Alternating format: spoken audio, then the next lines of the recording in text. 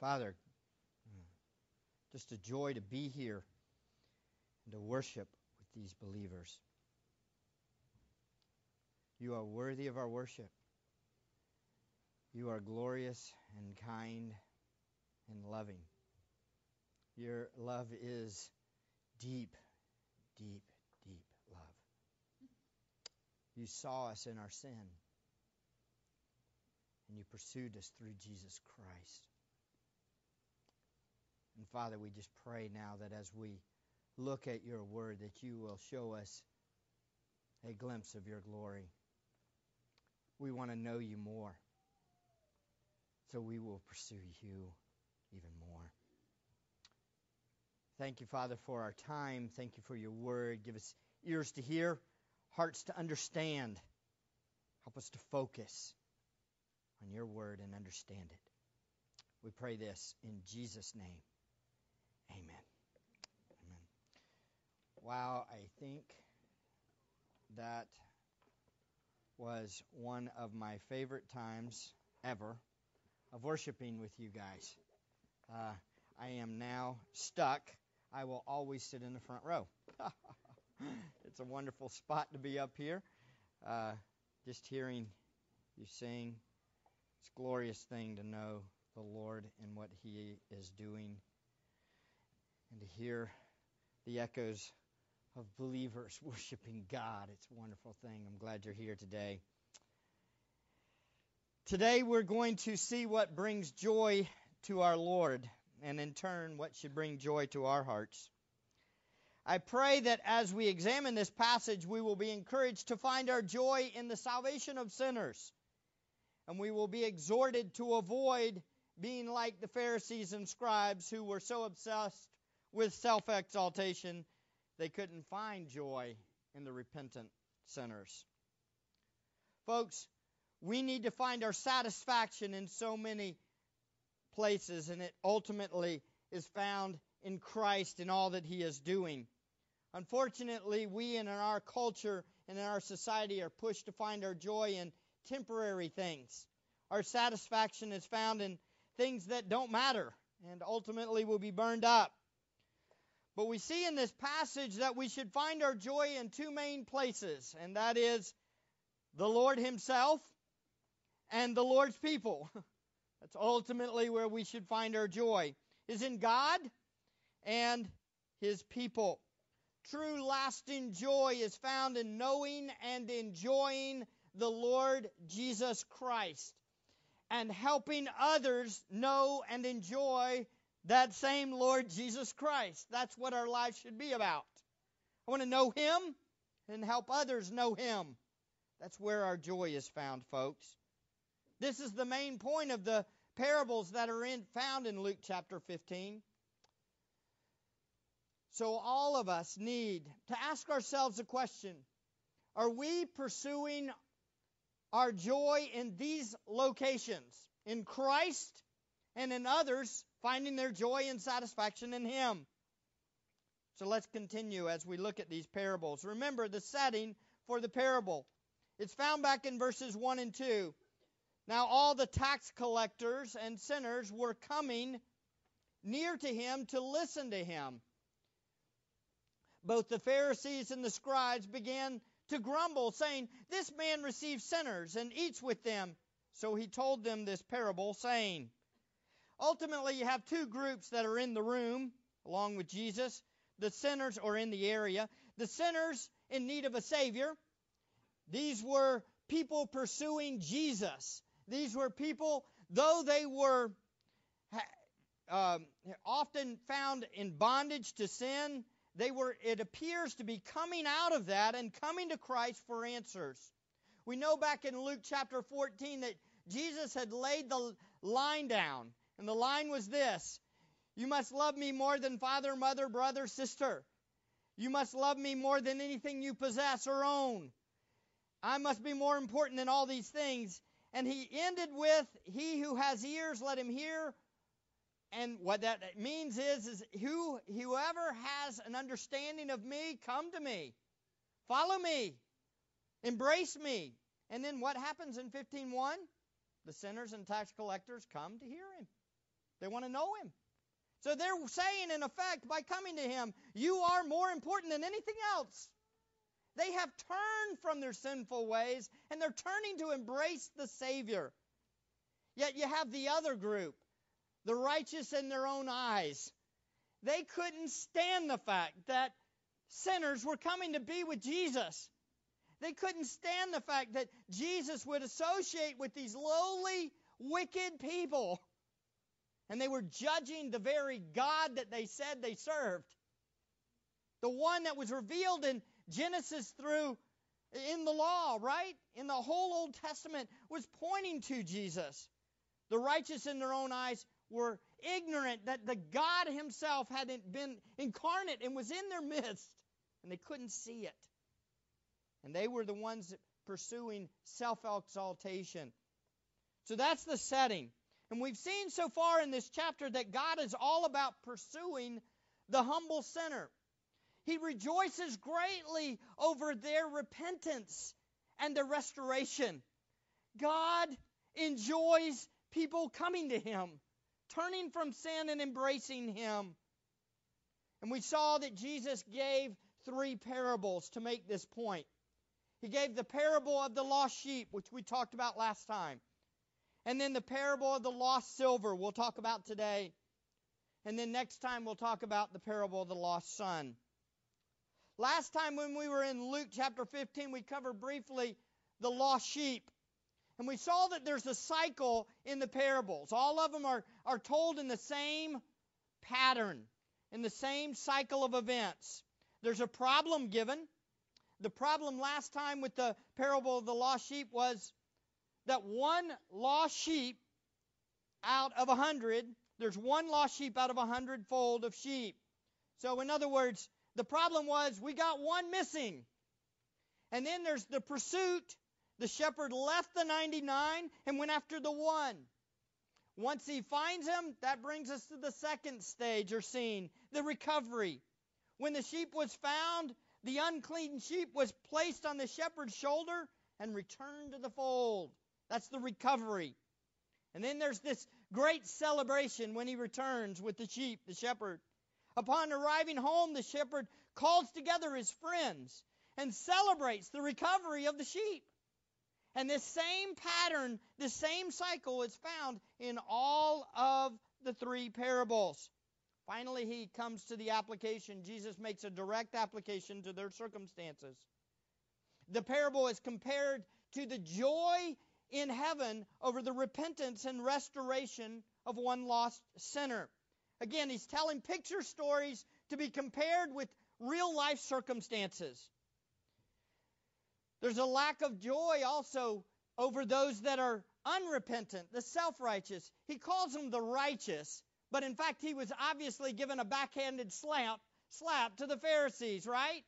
The righteous in their own eyes. God does not rejoice over the righteous in their own eyes, is what he was getting at. God finds no joy in self-cleaned man. He's not about the people that clean up the outside of the cup. God does not rejoice in that. He's not about works righteousness. God finds joy in men that are humble and find their joy in God alone and realize that their forgiveness is found in only Him.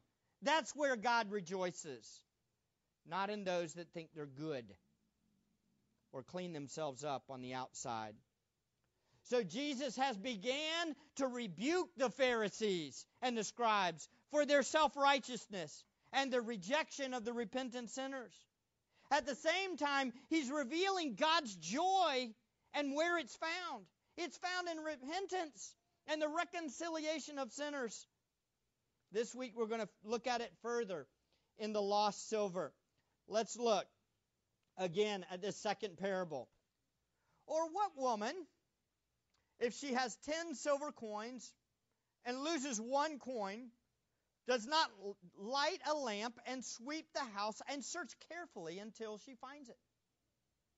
When she has found it, she calls together her friends and neighbors, saying, "Rejoice with me, for I have found the coin which I had lost." In the same way, I tell you, there is joy in the presence of the angels of God over one sinner who repents. Again, we see in this passage the lost silver. In the lost silver, we start through this cycle, again, track down through the events that are found in all three parables. We start with the problem. Or what woman, if she has 10 coins and loses 1 coin? Here's the problem. Why does Jesus use a woman now? That's a great question.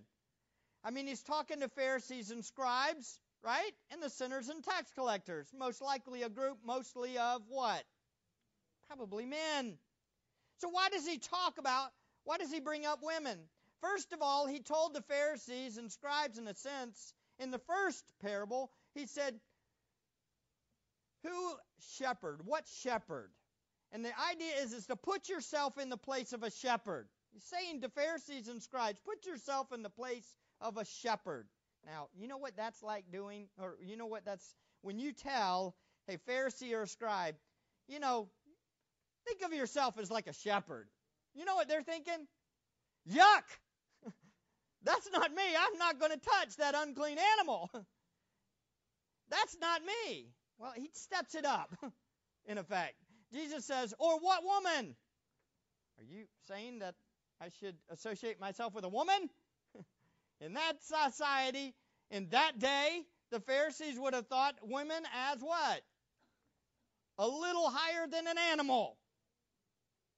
They would have thought down on them. So you got shepherds that touch unclean animals and women? I'm supposed to associate with them? What's he doing? We'll talk about this as we go along, but he's luring them into a gigantic trap. He's bringing them in because, see, what they're doing is they're probably judging. As they're listening to the story, they're probably judging the shepherd and the woman. As it goes along, oh, she lost money. Figures, woman. Shepherd, oh, he lost a sheep. You're supposed to be doing your job. Y'all unclean people, no wonder.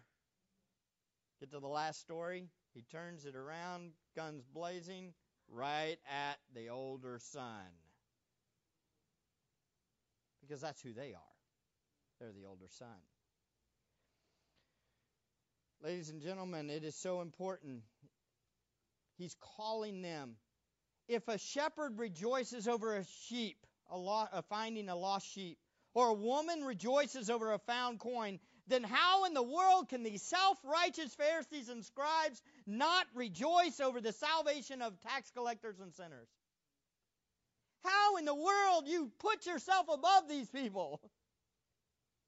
And they rejoice over these things. How in the world can you not rejoice over sinners coming to God? By the time Jesus gets to the last parable, the Pharisees and scribes would have been fully in the mindset of the older brother in the prodigal son. We'll see it. That's what they would have been thinking. They were probably judging the woman and the shepherd for losing the valued items. The problem, they probably would have thought, yes, they should rejoice they found it. Then as Jesus tells the last parable, he turns and rebukes them directly. You're like this older son that doesn't even rejoice over your brother coming back to your father. He turns his attention to rebuke these wicked, self-righteous ones. By the end, Jesus is saying, in effect, you are the older brother. You don't care about your own people. But back to the second parable. Let's look a little bit further at this. You got 10 silver coins. The silver coin was worth roughly 1 day's wage. These silver coins were called drachmas. 10 coins would have been a common amount of saving for a poor woman. This isn't an upper class lady. This is a lady that's got 10 coins. That's valuable. In a society that didn't have credit cards and slavery was only one bill away, a savings like this was pretty important, and every coin mattered. Losing 1 silver coin, this would be a horrifying problem for a poor woman. The loss of 1/10 of all she had would have been no little problem. It would have been a huge one, a serious problem. The Pharisees and scribes, again, might not have thought of this as a huge loss, But for a common poor woman, it was a huge loss. Again, like the sheep might not have been valuable to the Pharisees, it would have been a huge loss for a shepherd. Like I said, Jesus is showing how his thinking is totally contrary to the way the Pharisees think. The Pharisees value nothing or no one but themselves. But Jesus values even the most wretched and wicked sinners. That's glorious news. The problem might not have been so huge for the Pharisees and scribes, but the reaction to finding these items stood in stark contrast to the way the self-righteous would care less for much more valuable commodity, a person's soul. So Jesus starts again with a desperate situation. A poor woman has lost her coin. The circumstances are no small problem for this woman in the story. And folks, the scary thing is that in our culture and in our day, we would have probably fallen right into the trap of the Pharisees and the scribes. Because we would have thought, no big deal.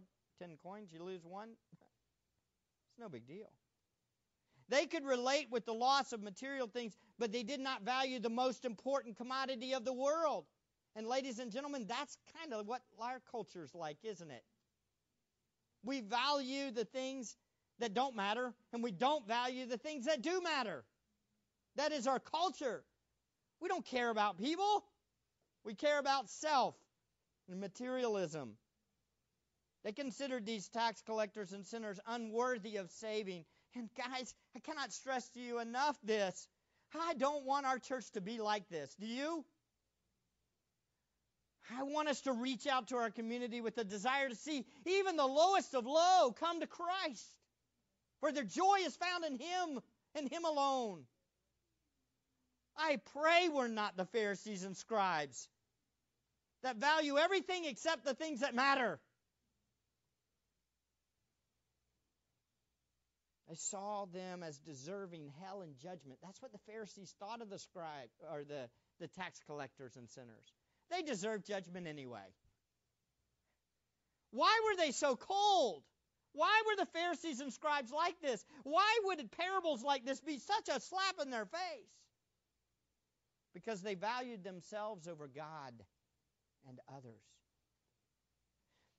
But the tax collectors and sinners of Jesus' day were beginning to realize that Jesus was more valuable than their own lives. They were seeing that He was worthy of following. To turn away from the wretched ways was a good thing because Jesus is better. They were coming near to hear Him, as Luke chapter 15 verse 1 says. They saw Christ for who He is.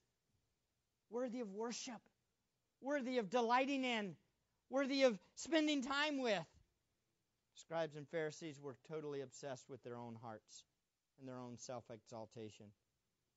Jesus was painting a picture of the dramatic contrast between the repentant sinners who were coming to Jesus, which brought joy to Jesus, and then the contrast, the self-righteous Pharisees, that brought anger to His soul. Jesus was calling these Pharisees to value what really matters, people's souls. Jesus was comparing the lost coin and the lost sheep to those tax collectors and sinners who were in need of a Savior.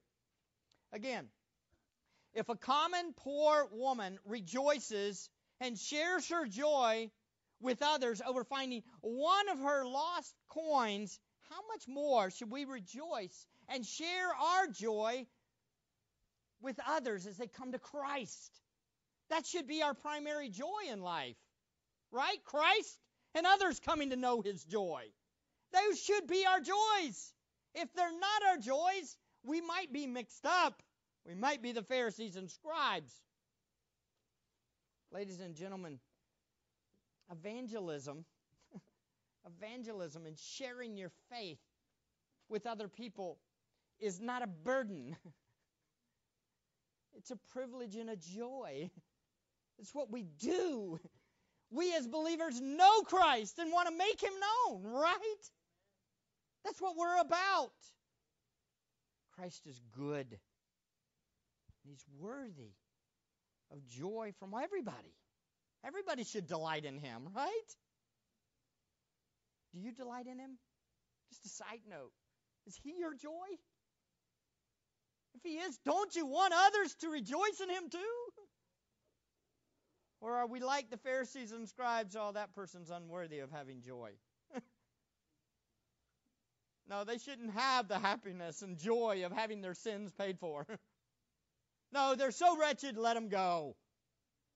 We've missed it. That's what the Pharisees and scribes did. Why? Because they were exalting themselves. The problem's there. The lost coin is there. Notice the pursuit. Notice the pursuit. What woman does not light a lamp and sweep the house and search carefully until she finds it? In Christ's day, the homes often did not have windows.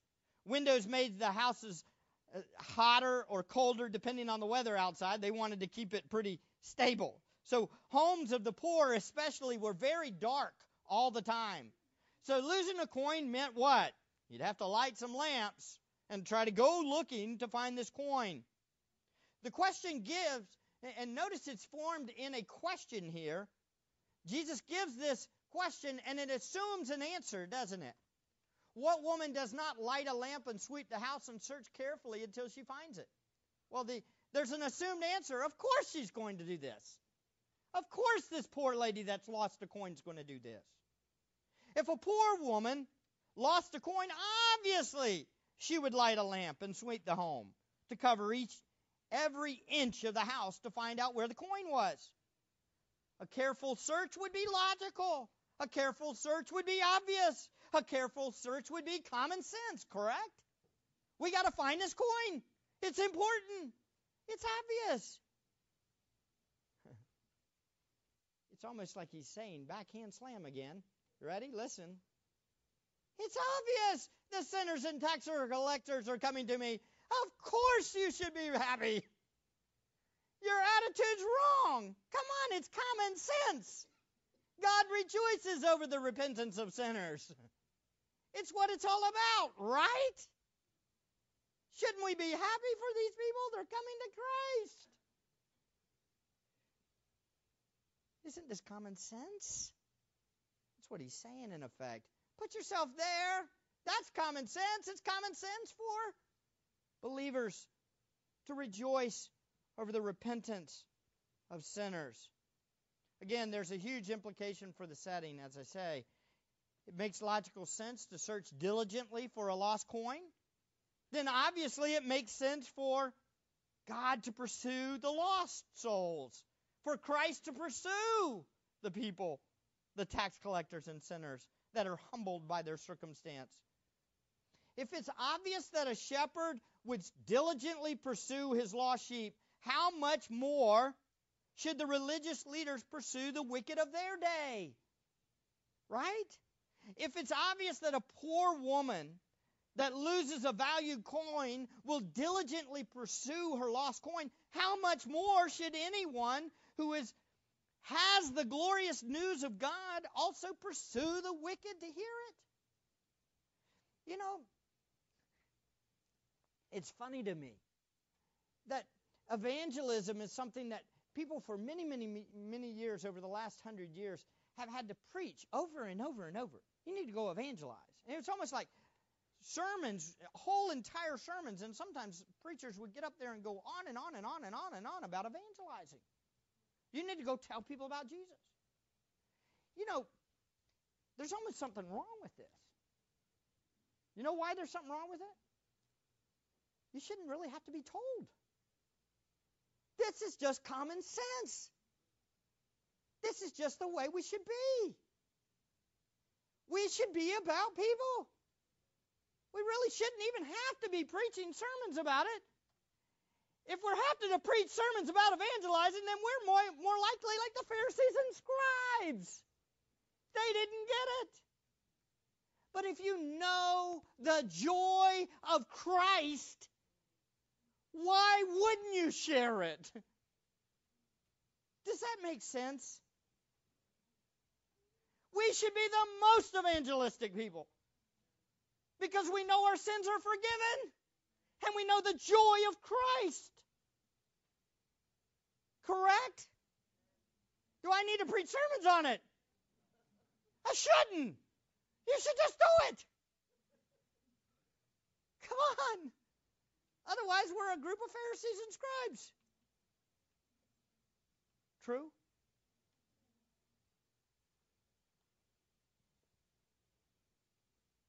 What do we pursue? What do we value? If we are pursuing our comforts and our fleshly desires, then we value ourselves over God and other people. True joy, folks, is not found in those fleshly things. It's found in pursuing God and His joy, which is the salvation of sinners. True joy is found in seeing sinners redeemed and restored and becoming disciples of Christ. That's where joy is found. So let's pursue people diligently for God's glory and our joy. Next, we see the recovery scene. She'll search carefully until she finds it. When she has found it, it implies what? Okay, she found it. It's there. Again, as mentioned, the search continues until the lost item is found. This is the goal. A lost coin is found. A valued item is recovered. A prized item is found. This is the guaranteed recovery because the owner does not stop until it is found. Again, the picture story is not hard to comprehend. In all three stories, the recovery is the climax of the whole point of each parable. That's the point of, wow, awesome. Lost coin, lost sheep, lost son. He's restored. That's what it's about. Immediately, the mood in the story changes. One from frantic, they need it. I need my coin back. I need my sheep. I want my son to return. To joy, excitement. It's the climax. From concern and desperation to joy and celebration. That's the contrast. As I mentioned a couple of weeks ago, we often think of Jesus as a man of sorrows acquainted with grief, and that is definitely true. One of the main reasons why is because the vast majority of the people didn't come to him. They didn't pursue him. They proudly ignored him and rejected him. But there were times of great joy. I know for a fact Christ rejoiced. How do I know? Because sinners came to him. While the vast number of his people rejected him, there was a remnant of the Jews that repented and received their Messiah. This would have been huge joy for Christ. I'm going to say something that's really staggering the more I've meditated on this. I believe God, and I believe Jesus could rejoice and be sorrowful at the same time. That's a hard thing to comprehend. How? Take it up with the Creator. He could do it. Why do I say this? Well, think of the cross scene. He is dying to pay for sin, right? At the same time, he is saving millions of people. He is sorrowful but yet joyful. He's also, remember the cross scene, you've got the sinners, one of them mocking him on one side, rejected him. Both of them mocked him initially, but then one repents. It's like God gave him a nice little glimpse of joy on the cross as one of the sinners on the cross repents. If a woman rejoices over a lost coin, and a shepherd rejoices over one sheep being returned, and a father rejoices over a prodigal son returning, then how much more does our Savior rejoice when one of the thieves on the cross that he's dying for repents? What a glorious truth that God, the God-man, rejoiced and was sorrowful at the same time. Staggering. We're getting in these parables a glimpse into the heart of Christ. He rejoiced over the restoration of sinners and tax collectors. If the goal of Christ's ministry was the restoration and finding of the lost, then, by the way, shouldn't that be our goal too? The recovery of the lost should be one of our primary joys in life. We should make it our goal to promote God's joy, which is the recovery of lost sinners. I want God to be happy, don't you? I want Him to be so joyful. How does He get joy? When sinners come to Him. So what am I going to do? I'm going to promote Him so sinners will come to Him. God uses the gospel to transform hearts, to bring joy. So promote the gospel. Tell people about Christ. Don't water. By the way, this does not mean water down the gospel to get more people into the building. Because if we give a false gospel that doesn't make any sense, then they're not really going to repent, and then God's not really going to be joyful. Filling the building is not what it's about. Proclaiming the gospel is what it's about, because that's where their joy is found. Not in a full church building or a latte.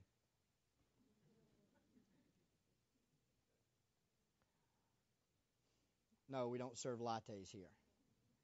But as we see, Jesus is the way, the truth, and the life. And no one comes to the Father but through Him. God will save people for Himself and for His joy through Christ, the name which is above every name.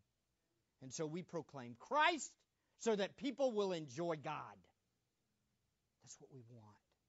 People delighting and being satisfied with Christ. The obvious question is again, are you satisfied with Christ? Is He better than anything for you? If not, then maybe your glimpse of Christ is way too small. Run to Him. He is good. So we've seen the problem, the pursuit, the recovery, and now we see the celebration. She calls together her friends and neighbors saying, "Rejoice with me, for I have found the coin which I have lost." The same exact words are found in 15:6 almost, and 15:9. Over the shepherd, he says, "Rejoice with me." Same phrase, "Rejoice with me." Again, this story, the woman calls her friends together to rejoice with her, to celebrate with her over her finding the lost coin. At first glance, we might think, what's the big deal? Okay, so you found the coin. Good. How does that help me? Now, listen closely. This is very important. Stay focused, attention, listen. Very important. You might say, what's the big deal? Why would a lady go and say, "Hey, come rejoice with me, I found a coin"? What's that matter? I didn't lose anything. I didn't lose anything. I didn't lose a coin. Why should I rejoice with you? Hey, you want it? You got your coin back? Hey, you're good. Why should I rejoice with you?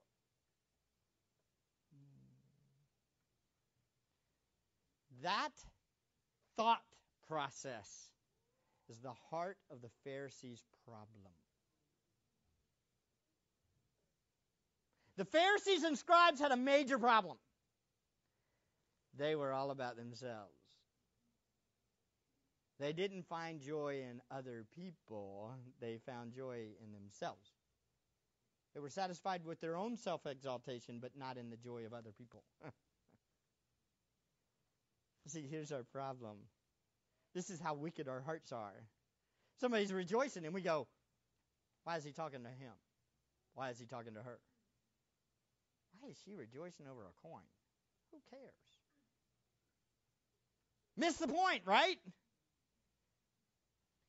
Let me ask you a question. Do you find joy in seeing other people rejoice? Or do you find jealousy, envy, and bitterness? Ladies and gentlemen, oh, it goes so far.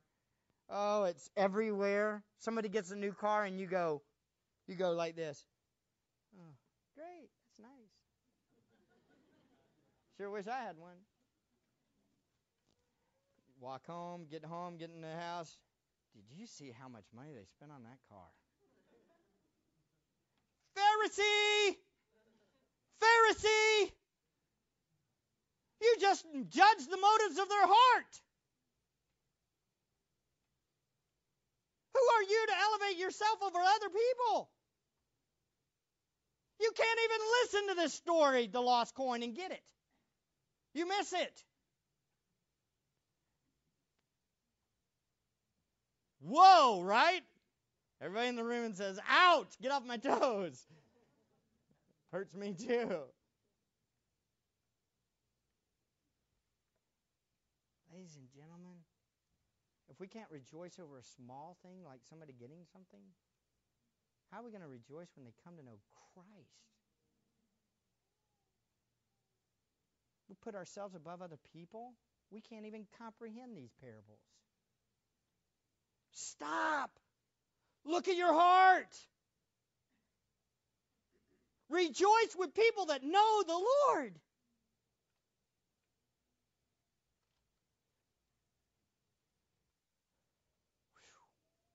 Notice the motive of her desire for her friends to rejoice with her is clearly seen.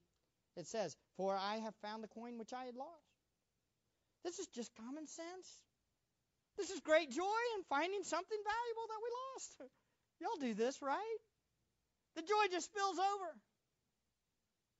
We go, wow, God, you're so good. Well, this is good. I got something back that I lost. Shouldn't it be that way when people come to Christ? When people walk with Jesus, shouldn't we rejoice over their walk with the Lord? Shouldn't that be what we pursue? Shouldn't we long to see other people walk and enjoy God? I mean, are y'all seeing this as Grace on Campus as we go through Philippians? I mean, it's like his joy is found in everybody else's pursuits. Their pursuit of Christ, he gets joy. He just wants to see people know God. That's all he does. Paul's like, yes, my joy is in you as you rejoice in Christ. And so he tells them, rejoice in the Lord. Rejoice in the Lord. Command, rejoice in the Lord always. I'll say it again. Rejoice in the Lord. Why? Because his joy is found in them rejoicing in Christ. That's a wild thought. That's called people not thinking about themselves at all. It's a man obsessed with other people's joy.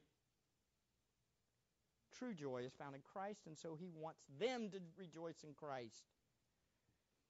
You get it, guys? So what brings joy to your soul? What makes you so joyful that you desire to share that joy with other people? I'm afraid we're way too often like the Pharisees and scribes. We are totally obsessed with ourselves and our own self-righteousness that we often have no time for people and pointing them to the hope of the gospel. We ask, why am I always so miserable and unsatisfied? You ever ask that about yourself? Why am I so depressed and miserable and unhappy? There's no joy in me. Why am I like this? Have you ever done that? You ever asked that question? I've asked it. Why am I depressed? Answer, because Mike, you're obsessed with yourself at this moment. You are focused on Mike. And if you continue to focus on Mike, you're going to be miserable. Stop and look at yourself in the mirror for a long time, and guess what you're going to be? Miserable. Some of you might be better looking than me, and that would be easier for you, but I will be miserable. The reality is this: our joy is not found in ourselves. Our joy, true joy, is found in other people rejoicing and being satisfied with Christ. And if you're not pursuing other people having joy in Christ, then you have missed it. You will never be satisfied. You will never be joyful. Do you get it? We're obsessed with ourselves, and we must repent and be satisfied with Jesus. So after explaining the celebration of the woman finding the lost coin, Jesus turns to apply the story to his audience. Notice the application. In the same way, I tell you, there is joy in the presence of the angels of God over one sinner who repents. Again, when Jesus says that little phrase, I tell you, that's the time for the punchline. Get the point. Just like a woman rejoices over finding a lost coin, there is joy before the angels of God over one sinner who repents. The idea here is there is joy in the sight of, or the presence of, the angels of God over one sinner who repents. Now, I actually believe that he's talking about God rejoicing in front of the angels. The way this is worded. Literally, in the presence of angels, it's not necessarily that the angels are there, but it's in the sight of the angels, in front of them. So the angels see God rejoicing, and what does God rejoice over? God rejoices over repentant sinners. God's joy is found in sinners repenting and turning to Him. Over the last couple of weeks, I have been thinking on this passage, and this has been one of the most encouraging thoughts I've ever had. God rejoices over repentance? I've often thought, okay, return to me the joy of my salvation. Okay?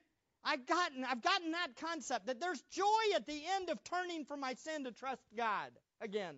Turning and embracing Him and asking Him forgiveness. There's joy for me. But it's a whole nother level here. You ready?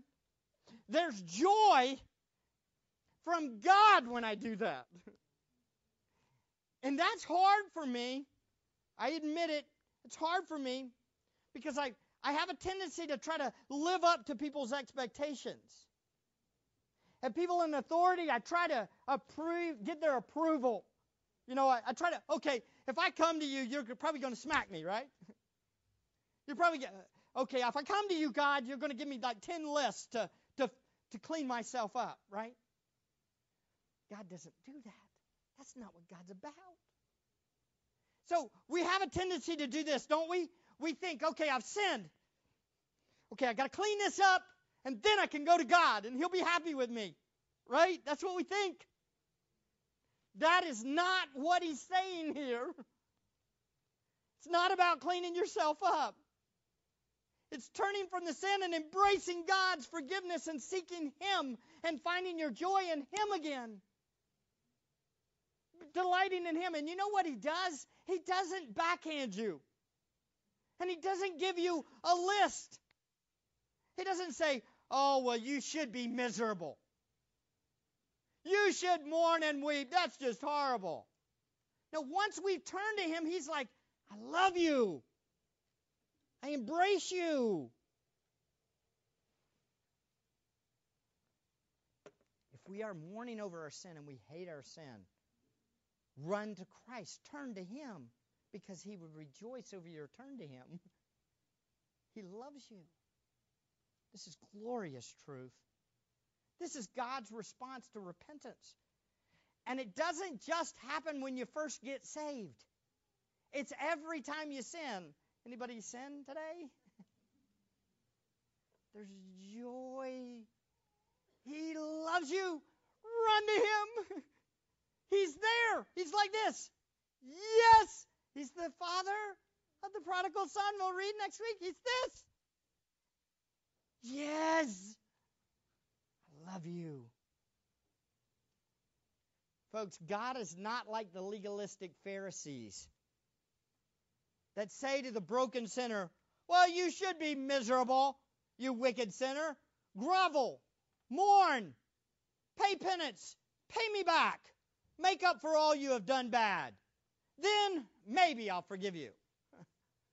God is not like that.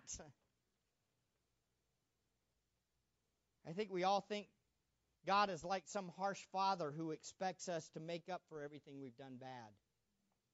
We all think that God is like that unforgiving father who expects us to clean up ourselves first, and then He might accept our apology. But God's nothing like this. God rejoices when we turn away from sin and turn to Him for restoration and reconciliation. Yes, we own our consequences of our sin. Yes, we accept them. We say, yep, these are ours. But our joy is not in our circumstances anyway. Our joy is then in Christ, so it doesn't matter. I know that sounds crazy. You break the law, you get arrested, you repent, you go to God, and you rejoice in jail in Christ. Because Christ is good, and He's better than your circumstances. And I'll take it, right? A little spanking here so I can rejoice with Christ is good. I like Him. He's better. I'll be satisfied with Him.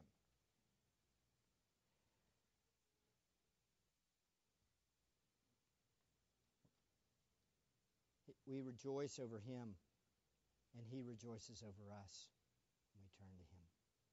Again, ladies and gentlemen, we all need to learn about the heart of God and how He responds to people who have rebelled against Him. He rejoices when we turn to Him.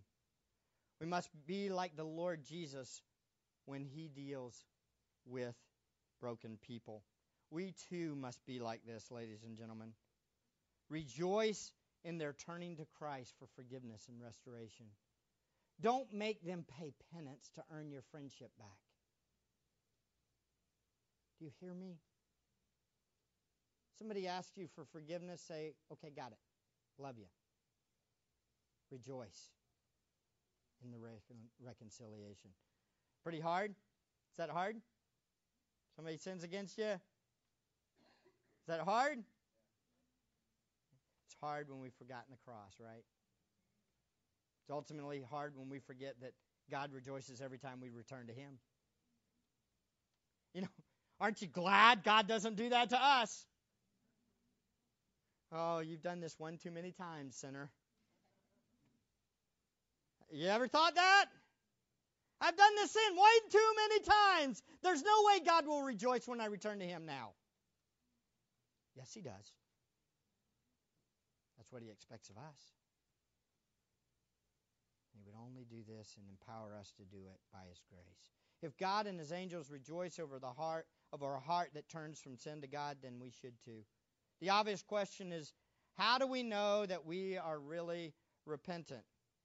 We can't look into a person's heart, another person when they come to us. Can we know whether they're really repentant? Well, I believe it's our job to let God figure that out and just embrace them. They come with any kind of remorse at all. Smile, love you. What if they make 5 excuses as they walk up to you? Love you, come here. No, we're going to give them a list. Okay, no. You didn't word that well enough.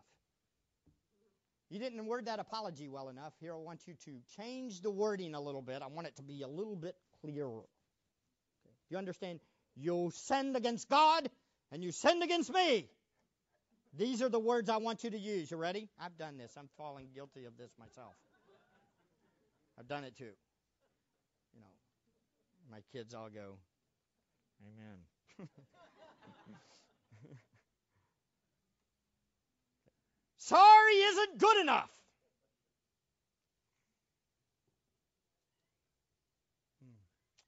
Ladies and gentlemen, be careful. Be careful. Let God take care of people's true repentance or not. I think we need to be open-armed, rejoicing that a person wants to be reconciled with us. Would you not agree? I want to be your friend again. Okay, done. Love you. So how do we have this kind of attitude? How do we rejoice with no strings attached? How do we rejoice with the angels? I think the answer is found in our understanding of who we are in these parables. Listen closely. Who are you in the parable? The answer is, we're the lost one. If you understand that we are the lost coin, we are the lost sheep that was found, and we are the lost prodigal son that was found by God, we get it. We get it. We get these parables. We rejoice in these parables. Ladies and gentlemen, there was a problem. You were born into a problem, weren't you? The problem is that you were born sinful, totally alienated from God. You were dead in your sins and trespasses. Jeremiah 17:9 says that your heart was more deceitful than all else. You were desperately sick. You couldn't even understand how wicked you were. That's who you are. You are the lost one. You are a part of lost humanity. You were born this way. But God pursued us. 1 Timothy 1:15 says, the Apostle Paul, it is a trustworthy statement deserving full acceptance that Christ Jesus came into the world to save sinners, among whom I am foremost of all. We are the lost sinner. Luke 19:10 says, for the Son of Man has come to seek and save that which was lost. That's me. That's you. For God did not send His Son into the world to judge the world, but that the world might be saved through Him. God, who condescended to become man, came to earth to pursue us. What a glorious truth. He took on flesh, and He obeyed when we didn't. And He obeyed to the cross. And at the cross, He was ruthlessly murdered. And God the Father poured out the wrath of God on the Son to pay for our sin. That is pursuit, isn't it? He pursued you. Not only that, thousands of years later, still born dead in our sins, He pursues us and bringing the gospel to us, and then transforms us through that message, and our hearts are given new. Who gives us new hearts? God does. Why do we have new hearts? God does. God pursues us. You know, I was the sinner running the other way, and for some amazing reason, God said, I got that one. That one's mine. He pursued me. Why? Because He's a gracious and good and kind God. A good shepherd. Man, if we understand this kind of pursuit, and now my joy and your joy, Christian, is in who? Him. Your sins are forgiven. We are totally satisfied with Him. We are going to be with Him forever. We are going to delight in our God forever.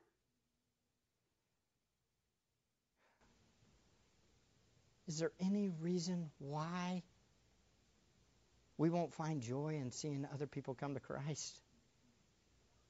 No, it's just common sense, isn't it?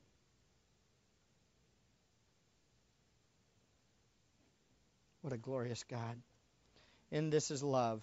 Not that we loved God, but that He loved us and sent His own Son to be a propitiation for our sins. What a glorious God.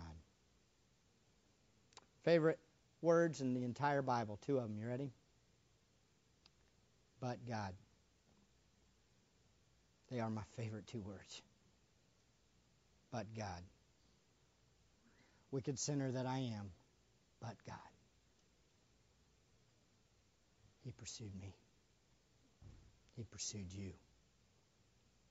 Rejoice in Him. Let's pray. Father, thank you. Thank you for this glorious truth, that you are a loving and kind God who pursues the lost. Give us eyes, ears, hearts, minds to understand you. Help us to rejoice in what you rejoice in. We praise you and thank you, and we pray this in Christ's name.